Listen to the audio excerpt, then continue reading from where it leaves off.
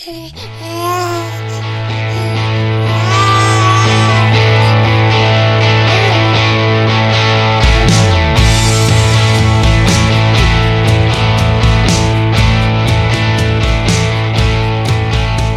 to the Aging Well podcast. I'm Jeff Armstrong here with Corbin Bruton. In this and the episodes that follow, we will share candid discussions on aging and hear from the experts. We are here to inform and encourage as we experience, aging.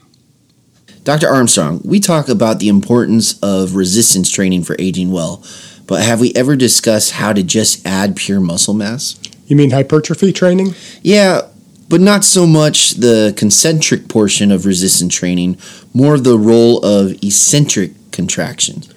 Remind the listener what you mean by concentric and eccentric. Well, the concentric is the portion of lift when the muscle is shortened. When one is raising the weight, this is often referred to as the positive phase of the lift. The eccentric contraction occurs when the muscle is lengthening against the resistance, the negative phase of the lift. I believe we discussed this in a few episodes, in particular episode 66, the 3-second workout. In a 2019 paper in the Journal of Applied Physiology titled Stimuli and Sensors that Initiate Skeletal Muscle Hypertrophy Following Resistance Exercise by Wakeridge and others, essentially declare that tension is king when it comes to hypertrophy training and gaining muscle. What I mean by that is tension creates a biomechanical signaling cascade that reacts within the body and causes it to grow. Yes, the article you referenced states that mechanical signals are the prime hypertrophy stimuli candidates, and a filamin C BAG3 dependent regulation of mTORC1, hippo, and autophagy signaling is a plausible, albeit still incompletely characterized hypertrophy sensor. The researchers also suggest that mechanosensing mechanisms related to exercise-induced muscle damage, while not essential for hypertrophy, may augment a hypertrophic response. And researchers also discuss a role of metabolites as a hypertrophy stimulus. But the evidence is still poorly characterized. So pretty sciencey way of phrasing that there are mechanical sensors and metabolic sensors that act as stimuli for hypertrophy in the muscle. So metabolites, these are the chemical products of intense muscle contractions. These are the stimuli that are considered in blood flow restriction training? Yes.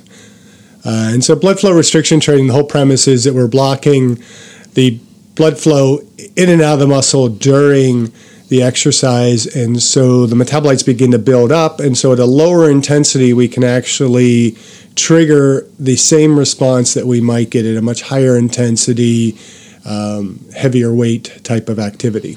And so it can actually be beneficial for individuals who are injured or trying to limit load on specific joints and whatnot. So I guess the real question is, how do we maximize tension in a muscle to get optimal stimulation and growth to help with aging well? Well, this question needs to consider three things: tempo, range of motion, and intensity. By tempo, what I mean by that is having controlled movement on your negatives or eccentrics. Some literature suggests 2 to 4 seconds, but in my opinion, I would recommend varying the tempo as part of the periodization plan. What do you mean by periodization plan? Periodization, you should recall from exercise physiology, is where we are varying the characteristics of the training program over the course of the year in order to capitalize on the varying levels of specificity in the training to achieve the broader goal. So it involves a period of time where we're doing kind of more general physical preparedness, preparing the muscle for recoverability and endurance, and then moving more toward strength, power, and in the case of sport, more sport-specific type of training. For the aging adult, it might just simply be varying the work so that we're getting the most optimal benefit out of the exercise to improve functionality and to be able to age well. So it looks like the research shows that eccentric may be more beneficial than concentric, kind of like Dorian Yates' theory when he was training for the Olympia. Maybe not as extreme, but yes. Remember, although we are discussing how to optimize muscle hypertrophy, it is important to recognize not everyone's goal is to win Mr. Olympia. Now, with that being said, the science behind bodybuilding can indeed be modified and carried forward into an aging population for muscle growth. But to state that eccentric training is more beneficial, well, that can be up to debate. And it's also important to consider the goals of the resistance exercise and to consider sarcoplasmic hypertrophy versus myofibrillar hypertrophy.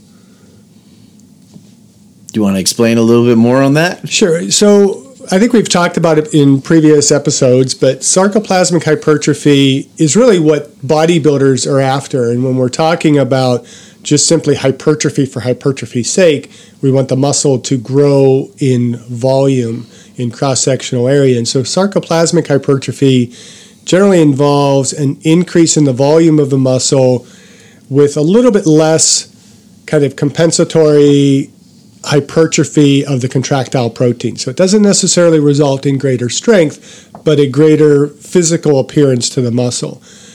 Versus myofibrillar hypertrophy, which is the thickening of the protein contractile structures within the muscle that allow for the muscle to generate more force. And so for the aging population, we might really want to consider more the myofibrillar hypertrophy, growing a muscle to be stronger and more functional, and not be as concerned with the appearance of the muscle. According to Wilk and colleagues, slower movement tempos require decreased external load, yet when paired with a greater time under tension, may create an adequate stimulus to induce hypertrophy and strength gains.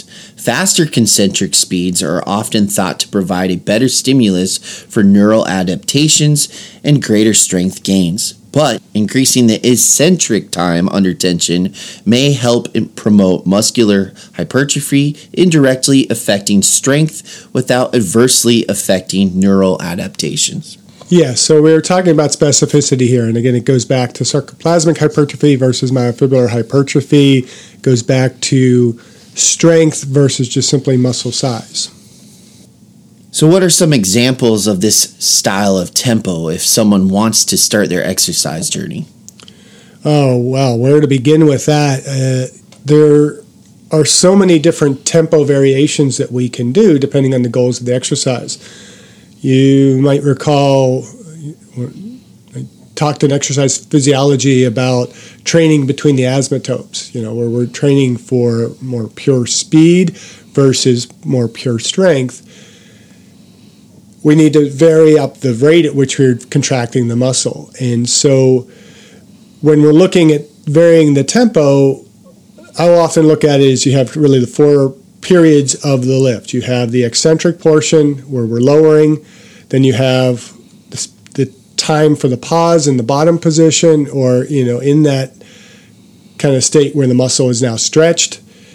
And then you have the concentric portion, and then the pause between that concentric contraction and the next lowering phase and the next eccentric phase. And so you may have, for the eccentric portion, it could be anywhere from 2 to 4 seconds, which is the general recommendation, up to as many as 30 seconds or even more. And so we can really go slow, which means if we're going slower, we're going to be using a lighter weight, which may be beneficial for the aging population. But that slow eccentric portion can stimulate muscle damage, which is going to cause muscle growth. How long we pause in the bottom may trigger, a stretch reflex if it's very short, or we may actually get a little bit more of an eccentric contraction in that stretch position before going into the concentric contraction. Concentric, the heavier we go, the slower that is going to tend to be, but the slower we go, the less it's affecting power and speed. And so we may want to go anywhere from, about 2-second concentric contraction or more, steady kind of lift of the weight to something as explosive as we possibly can. Now, you said there were 3 considerations. What was the second? Range of motion. And so range of motion, we're generally talking about getting through the most optimal pain-free range of motion for a particular joint. And so that's going to vary by individual. So we have to consider not what is the norm, but what is optimal for our body type, our body configuration, and for the goals of the exercise that we are doing. So I always thought full range of motion was the key to muscle growth. In fact, even in my own routine, I would do a full range of motion for what my body would allow me. But as I dug a little deeper, I came across an article that states that full range of motion might not be the best way for muscle growth. What are your thoughts on that? Some research does state that partial reps can be more effective, but only if they are in a full stretch movement. For example, a squat from the lower portion as the quads are fully stretched can show more benefit than from on the top half. Well, that kind of sounds like full range of motion should still be critical for growth.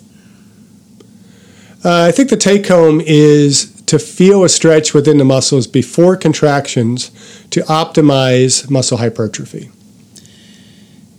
Is this why you're an advocate for the Zercher squat?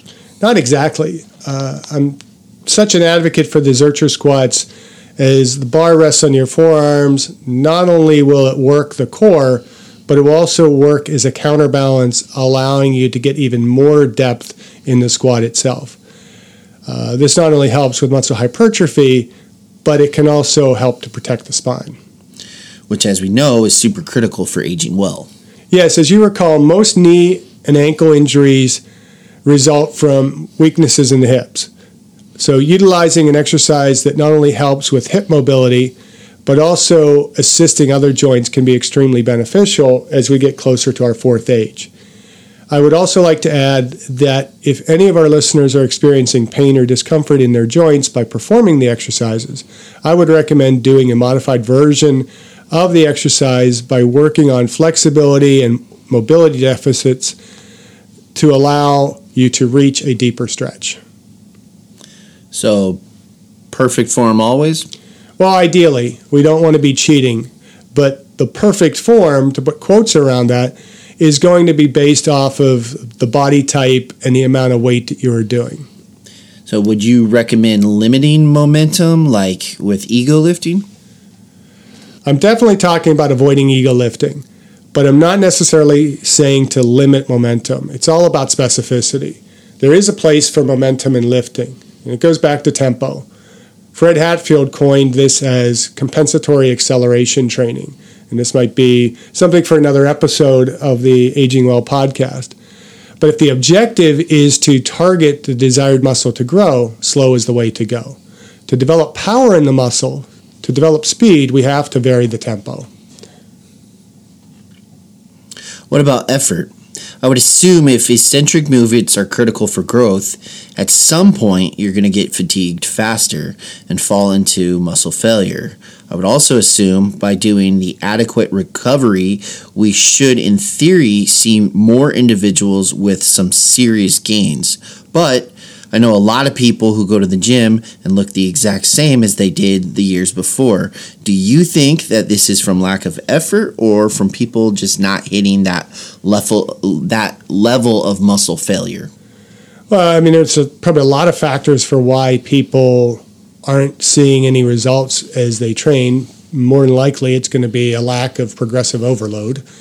In many cases, too, it's not really training properly. I mean, but if you are lifting a weight that is heavy enough to cause some level of fatigue, it doesn't have to go to full muscle failure. In fact, I think there's a lot of literature out there that indicates that there's not as much need to go to full muscle failure.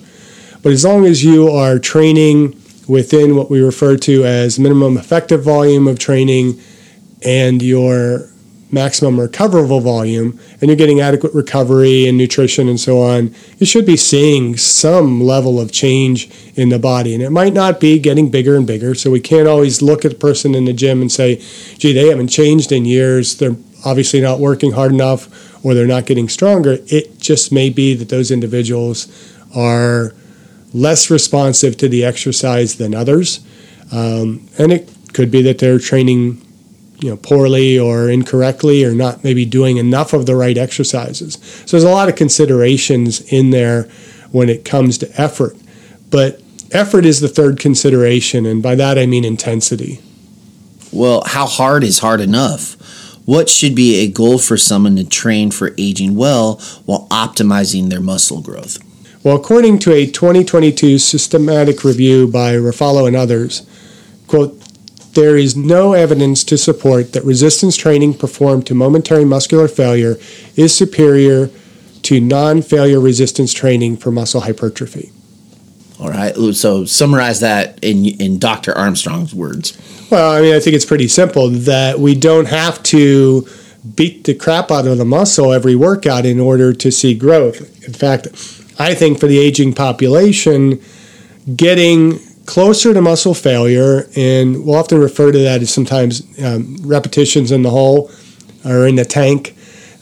So maybe you go 5 sets where you have a couple repetitions where you could do a couple repetitions more of that exercise, but the volume that you are doing, and again, like you mentioned, the time under tension, that is sufficient for stimulus for muscle hypertrophy. And so the literature is starting to lean toward we don't have to beat the muscle up all the time. And from my perspective, I think more frequent muscle that is triggering that stimulus to grow is going to be more effective than less frequent muscle failure or exercise to muscle failure. And obviously, we can't forget about a key factor in adding muscle would be the recovery period. Yeah, absolutely. Recovery is very crucial. And again, recovery does not have to be 2 to 3 days. It can be within a day. It can be, we talk recovery between sets. We talk about recovery between days, between weeks of training. And so there's a lot of factors to consider when we look at recovery. And if you can train one day or in one workout session, come to the next workout session and are able to do the intended loads that you have prepared to do, then you are recovered. When we start seeing a decrease in performance and excess fatigue between exercise sessions and things like that, then we have to consider that maybe we are training too intensely or too frequently, and we need to kind of back off from that. But that being said, when we talk about periodization, one thing that I generally recommend in periodization is ramping up that exercise from that minimum effective volume to a maximum recoverable volume, maybe exceeding that maximum recoverable volume to where you're going to need to take a little bit of a deload week where you back off now and your body is ramped up to be able to adapt to the stimulus because you have put such a load on it that decreased stimulus is going to be enough for the muscle to recover, but also see a sufficient recovery and adaptation to that stimulus. Does that make sense? Totally. I hope it makes sense to our listener. So, in conclusion, in order for someone to increase muscle growth by maximizing muscle hypertrophy, an individual should be focusing on tempo, optimizing as much time under tension as possible.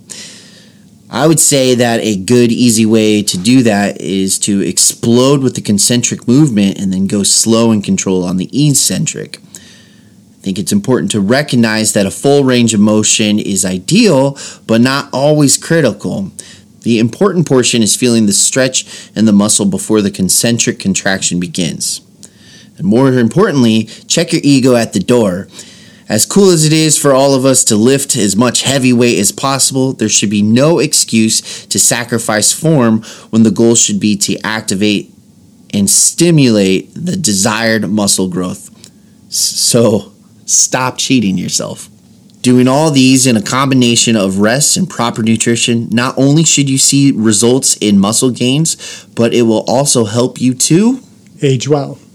Age well. Thank you for listening. I hope you benefited from today's podcast, and until next time, keep aging well.